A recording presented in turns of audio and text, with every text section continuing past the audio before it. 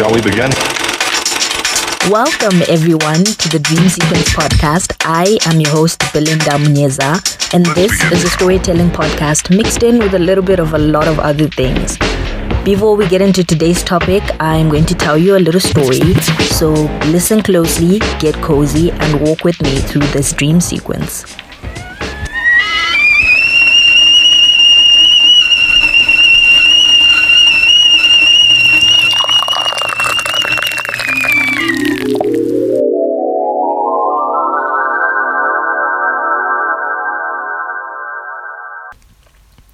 My guest today is Lindsay, Nyabereka. Lindsay is a poet, a writer, and how else would you describe yourself, Lindsay? I just describe myself as a creative person in general. One of my favorite phrases, I always say I'm a truth-seeking, soul-searching storyteller. Yeah, I think that sums it up. I love that. Yeah, she's a writer, she's a creative person, she's a truth seeker. And MH, that's a very interesting name. When you told me that you go by sort of the pen name MH, I found that very intriguing. MH meaning mind to the power of the heart, right? Yes.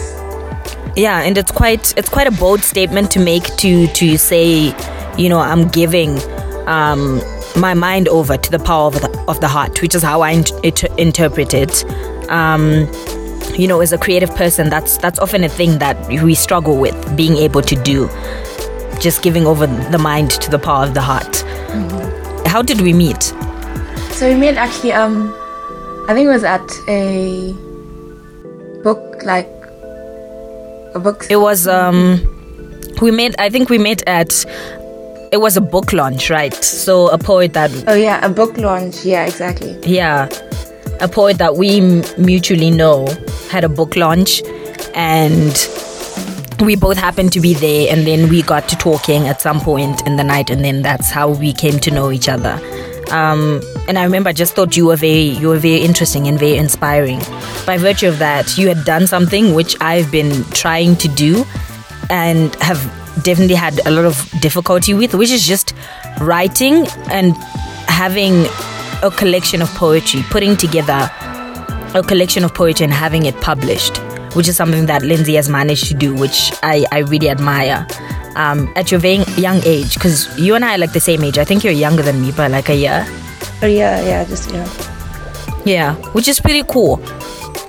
But yeah, today what we want to talk about really is, okay, so before we get into it, how are you? How are you doing in this crazy time that we are living in? Gosh, I'm just trying to adjust. I think we all are. And trying not to let like panic and anxiety about my future plans that I had that obviously didn't see this situation in the forefront. How to be flexible but also keep, moving with my pursuits. Yeah, it's interesting. I saw someone posted online the other day that always stick to your purpose but not your plans, because plans change but the purpose remains the same, which I love that. Is very relatable at a time like this. I think we all still have like an idea of our vision and our purpose and what we want to do, but the how and when is probably going to change for a lot of people. Yeah, definitely. Yeah. But yeah, to get into today's poetry, first I want to ask, how did you get into poetry? What has your creative journey been up to this point? So from a young age, I always just had like such an imaginative mind, and I was always reading something and just immersing myself in a novel or a story or just like a journey in the world, that just anything that enticed my mind. And then I always say I started writing as soon as I can. If that is a possibility, I'm sure I did. Yeah. I can relate to that. Yeah, and then later on it became like a form of expression. Yeah. Throughout, until I realized so I think like poetry is just an expression of, your voice, like figuring out yourself and where you want to go. And then at some point it became like, okay, the exact thing that I'm using to figure out myself is actually like myself, a core part of myself. And that's an interesting revelation. I think for me, like you, I started writing at a very, very young age. I remember, like, I actually used to write more songs. I used to write song lyrics when I was a lot younger, more so than any other form of writing. And I remember, you know, at some age, I think around 9, 10, I made the realization that, you know, because I've always been a big fan of TV and film and all of that. And I made the realization that, you know, these people, they're not just on camera saying whatever they want. There's somebody who's behind all of it, who writes the script. There's somebody who directs. Like, there's a lot that happens behind the scenes before we get to watch it. And I think when I made that realization, I immediately was like, wait, I want to be that person. And I remember being like 9, 10, writing scripts, like just playing around with writing scripts, and writing a script for like my drama class and like drama club, and having like the teacher in charge. Like, I kind of gave it over to the teacher in charge because I'd been working on it on like the bus ride home, and he happened to be on the bus, and he was like, what are you working on? And I was like, I'm writing this script. And he was like, can I look? And he tried to get like the other kids involved, and everybody else was like, what the hell is this? What are we doing now? And people were very much not into it. So I think because I got those kind of responses to that stuff that I was really like a geek about, writing and just my creativity were always covert activities.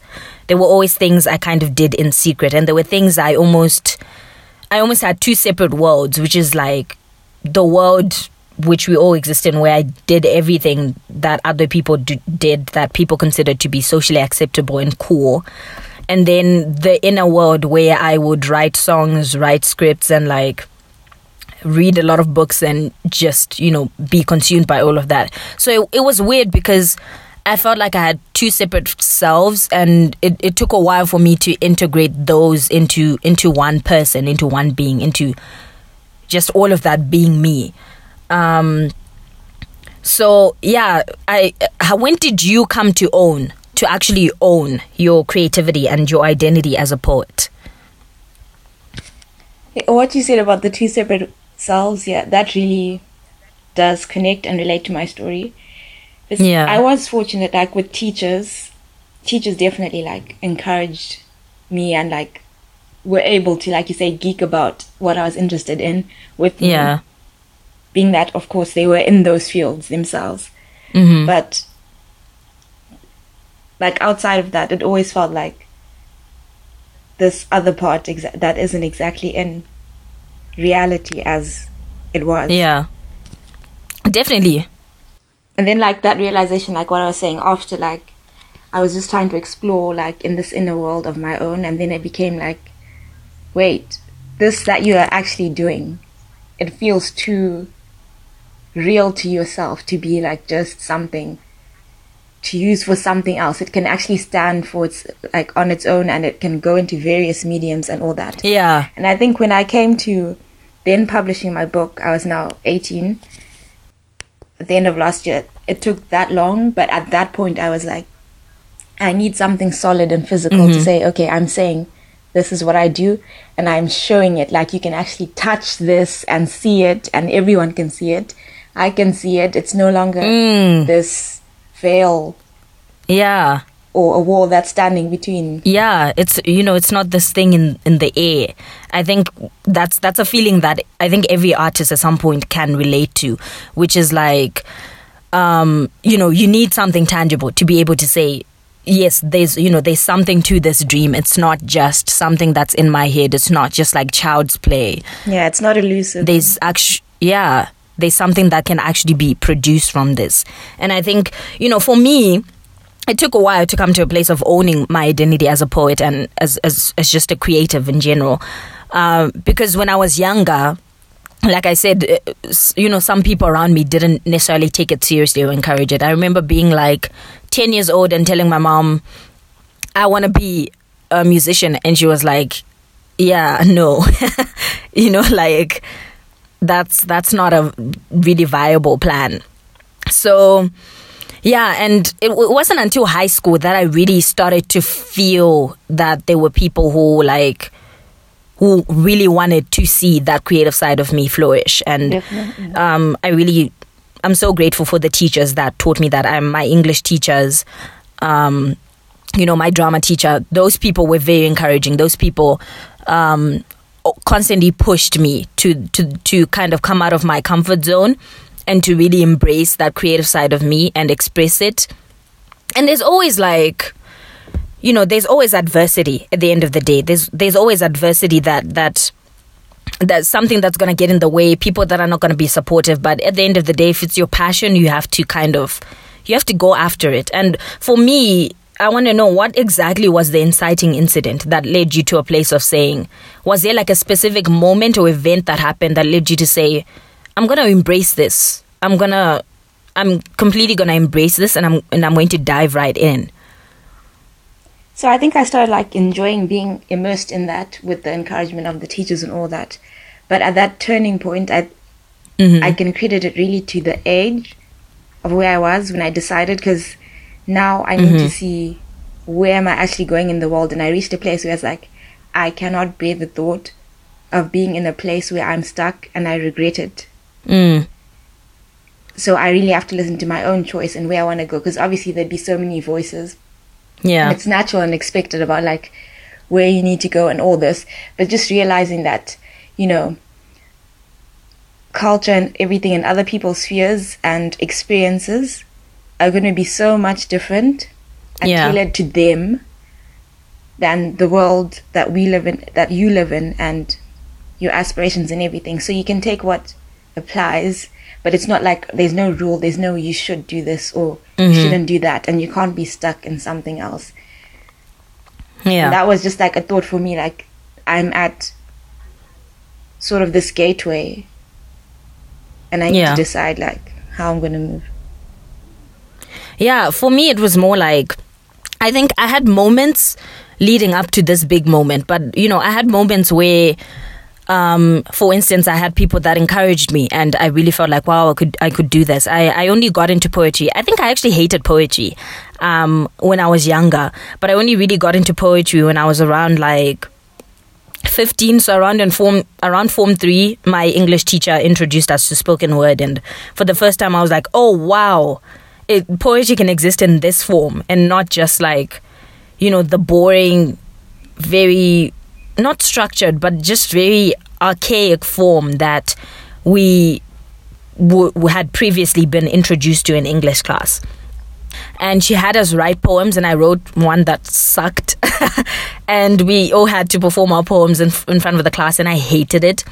So I still kind of hated the idea of writing poetry, but I for the first time I was interested in reading and listening to other people's poetry. So I did that for almost about a year. I just consumed a lot of poetry. And then the next year, my drama teacher had a friend who actually is the person that's the reason we met, Charity Hutete. She's an amazing poet. She's the one who had the book launch where you and I met. But yeah, my drama teacher was friends with her, and she invited her over to our school to do a poetry workshop. So I went to that, and during that workshop, she had us write some, and she was so encouraging of what I wrote, and she told me I really had a voice, and she really liked my poem. And from that point I was oh, okay, this is a thing I can do. And then we ended up having a thing at school where a few of us got to perform our spoken word pieces for the school, and I got a lot of positive feedback for the poem that I did. So that was the first time where I was oh, I can actually do this. I want to dive into this because there's something here. But the big inciting incident that kind of made me go, fuck it, I'm just going to do this, is that I think when I was around 17, which is lower 6, I was heavily involved in the school production, the school play. And we would have rehearsals late, that would end at 9, 10 o'clock in the evening. We had rehearsals during the weekends. Parents were getting fed up. Generally, everyone's parents were getting fed up. But there was a specific night where my parents were just this is getting ridiculous. Because my mom had to pick me up, but she has trouble driving at night. And my dad had to come with her to help her navigate the road at night. And the whole drive home, they were just talking about how ridiculous this was getting. They were also really getting tired of it. Of it just lasting this long. As long as it was lasting. And we got home and I kind of had a breakdown moment where I was like, you guys have never supported my creative endeavors. You've never supported my creativity. This is something that I'm really passionate about. I've never gotten to do something like this because it was a big moment for me. It was the first time I had written something that a lot of people were actually going to see be performed. It was the first time I was directing something. It was a big moment for me creatively. And my mom was like, I said, this is something I'm so passionate about. You guys have never supported it. And she said, because it's your passion.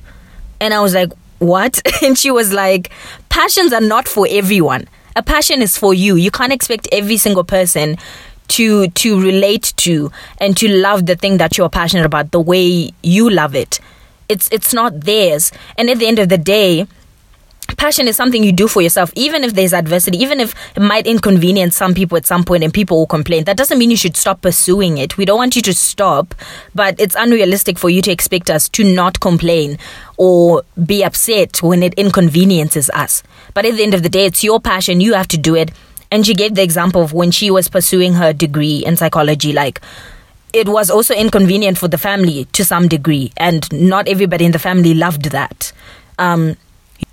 Everything that came about for her to pursue that degree, or the up and down traveling that she had to do and how that affected everyone's schedule and all of that. We didn't all love that, but she still went ahead and did it. And that was just a revelatory moment to me, because I was like, oh, okay, I actually don't need everyone to like this. I actually don't need everyone to support it. I think it's difficult because you want the primary people in your life to support it, obviously, like your parents. But at the end of the day, your parents are also just people, and if they don't love it the way you love it, that's okay. That's okay. You don't have to do it for them. It's something that you are doing for yourself. And what's interesting, why I remember this moment so much as well, is that right after we had that conversation, I was walking away to my room. I opened Instagram. The first post I saw is this really great filmmaker that I follow on Instagram posted a picture of the word passion written on a piece of paper. That's the first post I saw when I opened Instagram. And in the caption, it said, the word passion comes from the Latin root pati, which means to suffer. And she talked about how everybody thinks passions are something that's supposed to be easy and divine, and you fall in love with it, and it's this beautiful consuming thing. But really, a lot of being passionate about something is being willing to suffer for it, being willing to endure all the struggles and the adversity and the difficulty of fulfilling it, but knowing that you're doing it for a higher purpose, that there's a reason why you need to do this thing, and just falling in love with that process. And yeah, that was crazy to me, because that's literally what my mom had just said to me. So I just took that as a sign, and I was like, you know what? I'm never going to stop creating. Just from this moment forward, it doesn't matter what gets in the way, what's making it difficult, who's not on my side. I'm never going to stop creating, because I have to do this. For me, growing up, there were a lot of times when I felt like, I wasn't really, I don't want to be this person to say, oh, I was misunderstood. But there were a lot of times when I felt like I wasn't fully understood. And in art, I found sort of personalities and people who told stories that I could resonate with, that made me feel seen, that made me feel supported. And I think that's always what I wanted to do with my art and the stuff that I create. And I always want to connect people, and I want to help people figure out what's going on with them, and to figure out where the wounds are, and to heal those. And in some ways, art is medicine to me, and I hope that the stuff I create can be that for other people. But yeah, that's just the moment. This was a very long story, but that's the story of how I got to a place of just saying, I want to fully embrace that, So, yeah, so we've talked about sort of not feeling supported. But what I really want to get into, I think what brought us to this conversation, even to recording this podcast, is you and I were talking about shame. We got a little bit into the topic of creative shame. And I want to talk about that. Were there any points in your life where you not only felt like you weren't supported, but specifically felt shameful about being creative? Yes, in general, I think it's something that really needs you to invest your everything, your time, your even financially, and even if it's your own effort that you're putting in, it can be taken in a way that results in negative response, especially from my own experience. What I've noticed, especially being just because I was born with ovaries, yeah, as a female, I'm not, like, the fact that you're investing so much in yourself, just that idea doesn't always sit well with people. Yeah. And that's a part I want to get into. I really want to get into that just now. But yeah, before I get there, I think the thing that you said about it takes so much, it takes time, it takes resources to be creative and to create stuff. And I think that's definitely where a lot of the shame comes from, and the fact that you're investing so much in yourself. I think one, it's that for me, I found that trying to set aside time to write, to record this podcast, to do anything creative of any sort, and it inconveniencing the people around me makes me feel shameful. I feel shameful about even the littlest things. Just every time I tweet about my thoughts about writing or my my state of mind creatively, I feel shameful about that. And it's something I'm still trying to work through. It's like, why do I feel shameful about this thing that I love? This thing that I love to do and that I want to share with other people. Why do I feel shameful that I'm so invested in it?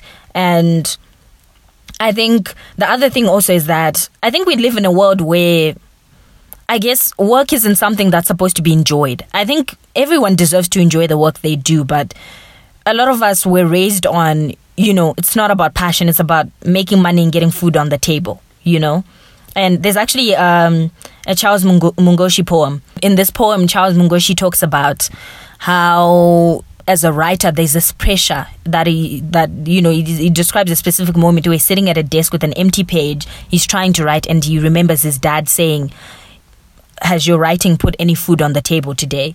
And there's that shame where it's like, first of all, within the creative industry, it's so hard to make money from your creativity. It's so hard to be able to make a living from the work that you're doing.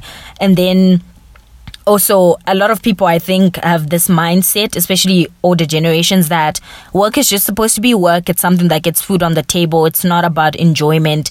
It's almost childish for you to want to seek out enjoyment from your work or be passionate about your work. It's almost considered juvenile.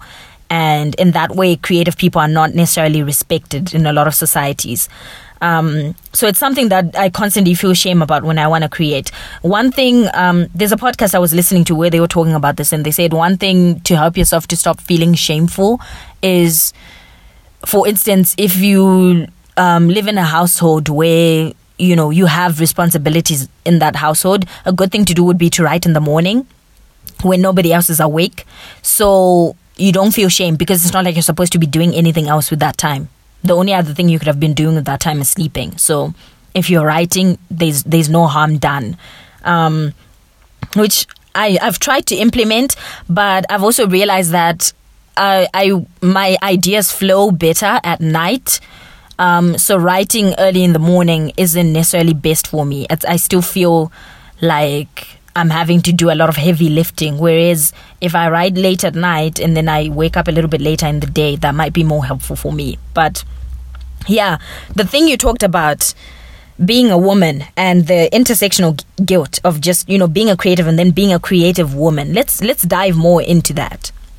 Because I think just the history of women's stories and the way women's stories have been told, there hasn't been a lot of space for women to be creative in the past and not be shamed for it or not be ridiculed or to fully be given the space that they need to be creative. Sounds like you're indulging, in a way, self-indulging.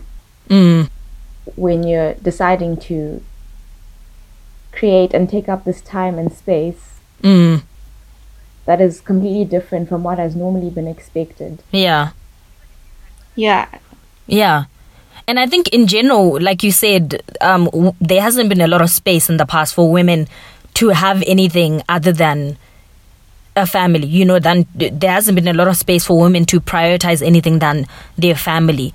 Women having careers at all has been controversial, and even now women still face adversity in terms of having a career that they love, in conjunction with, or as opposed to having a family. And I think the thing with also being a creative woman is like, it's not just that you're pursuing a career, but you're also pursuing a career that's very personal. As a creative, you're going to be sharing things that are personal to you. And I think the inner thoughts of women are very radical. They're much more radical than society wants them to be. And I think a lot of the creative women who've expressed those thoughts, have said things that have been very radical. Right now, who I've been reading a lot of Sylvia Plath's writing. And her poems, there's a lot of not necessarily controversial, but bold statements that are made in there, where you think, this was a woman in the 1950s, I think. This for sure must have been something that like made waves, or was controversial for her to say. Yeah, I was actually thinking of exactly this recently, that in general I have like a personality and an interest for talking about and exploring things that are in themselves controversial, but then it becomes such a thing where you realize, like, if you really think about it, a lot of the things that I may have expressed, or the ways I would have expressed myself and other women that would have negative connotations and responses, are basically the natural and most basic state for a man. Like, it's not even weird or out of this world. Mm-hmm. And on that note, I want you to talk a little bit about Lilith and Delilah. Tell us about that. Walk us through that. So I was exploring. I did a YouTube series first, which was called Wild Souls, and I was studying some topics at that point, and looking at things and asking for feedback. And the things I explored and saw, especially with gender and everything, I was looking at how people expressing themselves out of social contexts. Yeah. And what came up often was how women have been so simplified to a binary point where it's either like you're an evil woman. If you look in any tales and stories about women, there's always just like that evil woman who, like, because she expresses herself or whatever, she's the worst, and all these descriptions. Or there's the good mother who stays at home, just a good woman in general who's compliant, receptive, and all that. Yeah. There's this whole integration of a person as a whole. Yeah. So with Lilith, after this I decided, no, I wanted to take this further, and then I chose Lilith and Delilah, the tales of these women themselves are quite controversial. Yeah.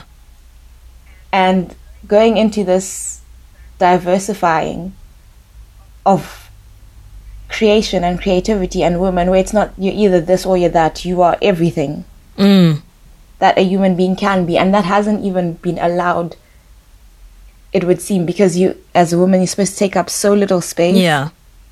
You have to be a certain thing, and then realizing, wait, I'm not anything. And even if I found to combat shame, even if there's negative responses, owning that identity and making it mean your own thing completely transforms it. Yeah.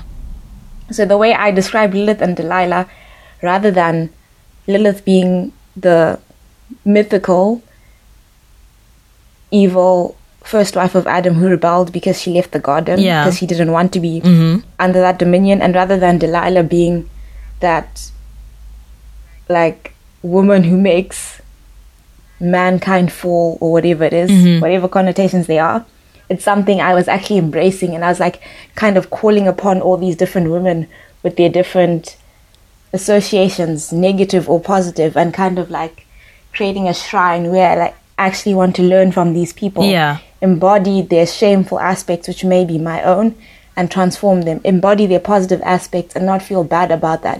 Because another thing I found, as I tried to embrace it, it can go the other way, where you completely don't care and you're like, okay, I'm not going to listen to all these ideas of what it means to be feminine. Yeah. And then in that you end up losing parts of who you actually are. So in trying to be bold on who you are, I found myself also losing my vulnerability. That's when I then brought in, okay, how can I integrate everything? Different forms of being a woman and a person, that innate thing again, mind and heart, all these other sides that are supposed to be one or the other. Yeah. Finding a middle point for that and talking about things that I'm not supposed to be talking about and integrating it in a wholesome way. I talk about race, all of this relating to women, race, sexuality, all these things, and vulnerability, and also strength, and how that can be formed together, how you can be a creator in so many different ways that do not necessarily involve your womb literally. It can involve your womb, yes, but in a completely different way, which I explored in one of the poems. And I think that's so beautiful. That's a very beautiful concept. And guys, please give her coins. Definitely check out her work. I'm gonna link it in the description, and you can check out all of her work because she's a really, really good writer. She's an amazing writer. But do you think shame can be a useful emotion? What I found, because I think not necessarily creatively alone, I think psychology and your own self and creativity all come together. So from a standpoint that isn't necessarily creative, just starting from a personal standpoint, there's guilt. What I've found, like looking into ideas, there's guilt, which is a natural consciousness. Like you do something wrong, and then you're like, wait, I have a conscience, this is wrong. How can I go about fixing it? Shame, on the other hand, is like, I am wrong as a person, my desires, my likes. And when it's at a point where it's not like your actions, it's literally you that is wrong, there's such a hopelessness to that that cannot be beneficial in any way, I found. Like taking responsibility, yes, can be helpful, but when it gets to being shame, I don't think so. I think that's definitely interesting. There's a line by Richard Sicken, who is a poet that I'm obsessed with, about shame, in which he says shame, he says something like shame means you're just the same as you're just the same as us, but you think you're better than us, or something along those lines. And I think about that a lot, because it's like you said, guilt is a universal human emotion. And in some ways it's healthy for you to feel guilt. It means that you have a conscience. It means you have... And you also have a capability to then rectify. Yeah, exactly. But shame is like this deep, almost like, I don't know, it's like a deep emotional assault on yourself, essentially, where you dwell on that guilt, and you let it consume you, and you let it stop you from, doing the things that, deep down, come from a good place. And shame can, it can in a way be a destroyer. Especially in a space where you're trying to create, shame is a thing that just destroys everything. I think personally, I've written a lot of poems. I've started writing a lot of poems that really I could have loved if I suspended my shame a little bit, for just a bit. Poems that I could have loved and that other people could have loved, and that might have meant something to someone, that I never finished or never put out because there was a sense of shame. And I don't want to say that shame is irrational, because I think when you've been conditioned to feel like this part of you isn't something you should be proud of, it's not irrational for you to feel shame. But I think the more you sort of evolve as a creative person, you start to realize the shame never fully disappears. I don't think it does. I don't think you ever get to a point where the shame and the guilt is completely gone, but you kind of have to learn to suspend it a little bit and put it at the back of your mind long enough for you to create, and long enough for you to put those creations out.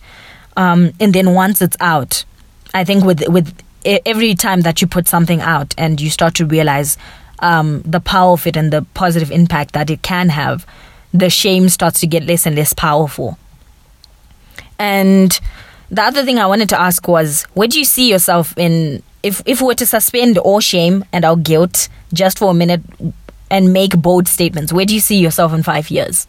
Where do you want to see yourself in 5 years? In all honesty, I think I'd want to see myself in a place where I'm allowing myself to move with what I am feeling and experiencing at the time. No matter how it looks like, to fully embody and go after my urges or instincts and desires and really get into that creative self in the literal self definition of it, and also the creation. Do you have specific, like, do you have any specific goals that you're like willing to share? Hopefully by then I would have established myself completely as an author. I'm looking to get more into fiction and novel writing. So I think that would definitely be one arena that I would be in fully, more and more. And without the shame and all that, I think I could define that as my path. And yeah, but mostly, like you said before, pursuits and passions over plans. Yeah, exactly. I try and think of that. I also have like very specific plans. I'm like, you know, there are a couple of poetry collections that I definitely want to have done. I want to get into, I miss, in high school I was very involved in theatre stuff, because I did drama club and I did IGCSE drama, and I fell in love with the stage and writing for the stage, and I think I want to do more of that within the next 5 years. And you know, there are a couple other plans, but I still tell myself, like you said, things don't always go as planned. You know, plans don't always stay the same. Who knows what evolution I'll go through in the next year or 2 years that'll make me think, actually I want to take this direction. Who knows? At the end of the day, in 5 years, I want to know that I want to be able to look back at myself at 20, which is now, and say, I've really grown creatively. I've really done something that had impact. Even if it's on like one person, I want to be able to say that thing that I created made an impact and it helped people and it did something good for the world. Where do you want to see yourself in 50 years? The greatest thing, I think, at that point, 50 years for me, is being satisfied in a wholesome, deep level. Being able to have shifted from any uncomfortableness I would have felt to be able to look back, like you said, and say, wow, I actually went after what I wanted to go after. And mostly as a person, I've become what I always knew I could be. Definitely my works. Yeah, I think for me, in 50 years. Definitely my works, I would hope, would be imprinted in the world by 50 years. Tangibly out there, and I've set myself in the paths that I've wanted to. Creativity, novel writing, poetry, education, and self-development. Yeah, for sure. For me in 50 years, like, you know, people always find it weird when I talk about the things that I'm passionate about and that I want to get done. I definitely want to have an impact in terms of mental health and that field, and I want to go more into actual like biotechnology and like pharmaceutical stuff, especially with regards to like neurology and mental health and all of that, which is what my degree that I'm hoping to study in uni is more in line with. So I definitely want to have had an impact in that arena and in a creative, in a creative sense. I also find it a little bit, sorry, this is a segue, but I also find it a little bit, I don't know. I think when we say creative, to me, I think almost everything is creative. Even when I think of like the more like scientifically aligned things that I have in mind, to me that's still another form of creativity. I think the same thing I'm trying to do with poetry and my art is the same thing I'm trying to do in that arena, which is that at the core of it, it's that I want to help people heal, and I want people to be able to locate their wounds or pain and be able to heal it, which is, I think that's what's at the core of everything that I do. So in that sense, in 50 years, I want to be able to look back and say, to some degree, I healed the world. I healed myself primarily, and I healed, well, not that I healed, but I helped people get to their healing, because I don't think I, in myself, have the power to heal other people. But in some sense, I helped them to get to some place of healing, and that my work has had impact. Also, in 50 years, I want to see myself on a beach house. I don't know why, but I've always had a connection to oceans. So I want to see myself on a beach house just writing poetry all day. I know I'll be like 70 years old, but that's really a thing that I think about, and I'm like, yes, I like that. But who knows? Who knows if the earth is still going to be here in 70 years? I mean, it's fun to theorize and to think about the future and all of this, but the world is chaotic right now. We don't know. But those are just my thoughts, and I'm hoping by speaking them into existence, they will come to fruition. So yeah, that's where it's at. That's what the dream is. Thank you, Lindsay, for being on this podcast. Thank you for having me. I really appreciate it. And please note, to the listeners, all of the original material shared in this podcast is copyright protected. And everything that we talked about, all the pieces of work that we talked about, can be found in the show notes for you guys to check out. Please check out Lindsay. Check out her work. Her Instagram is in the description as well. There's links to where you can find all of her written work. And thank you for listening. I'll catch you in next week's episode.